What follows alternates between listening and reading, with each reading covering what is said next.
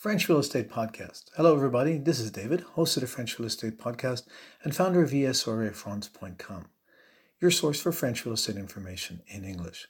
Today, I'm going to share with you another term or phrase that you will find in a French real estate advertisement so you can better understand the publicities that are only written in French in France, so you can learn about more properties that are available that could be of interest to you, not just a small subset of properties that are for sale and advertised in English.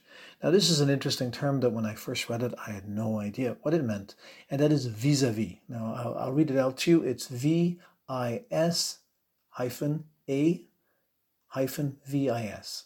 You might read in an advertisement, pas de vis-a-vis, and what it actually means, vis-a-vis, is that a property in France that has vis-a-vis, to make this clear, is it's overlooked. If you're in an apartment building and you have a nice terrace, but there's another apartment building in front of it, and those people in that apartment have a view onto your terrace, there is vis-a-vis.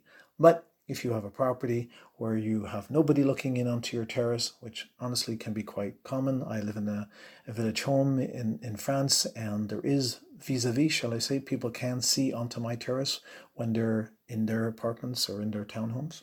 So when you see it in French advertisement, pas de vis-a-vis, it typically means that the property is not being overlooked from another property. But of course, the key is to go to the location and check it out. It's just a bit of information about the property, but you have to verify that when you do the visit. This is David, host of the French Real Estate Podcast and founder of ESREFrance.com.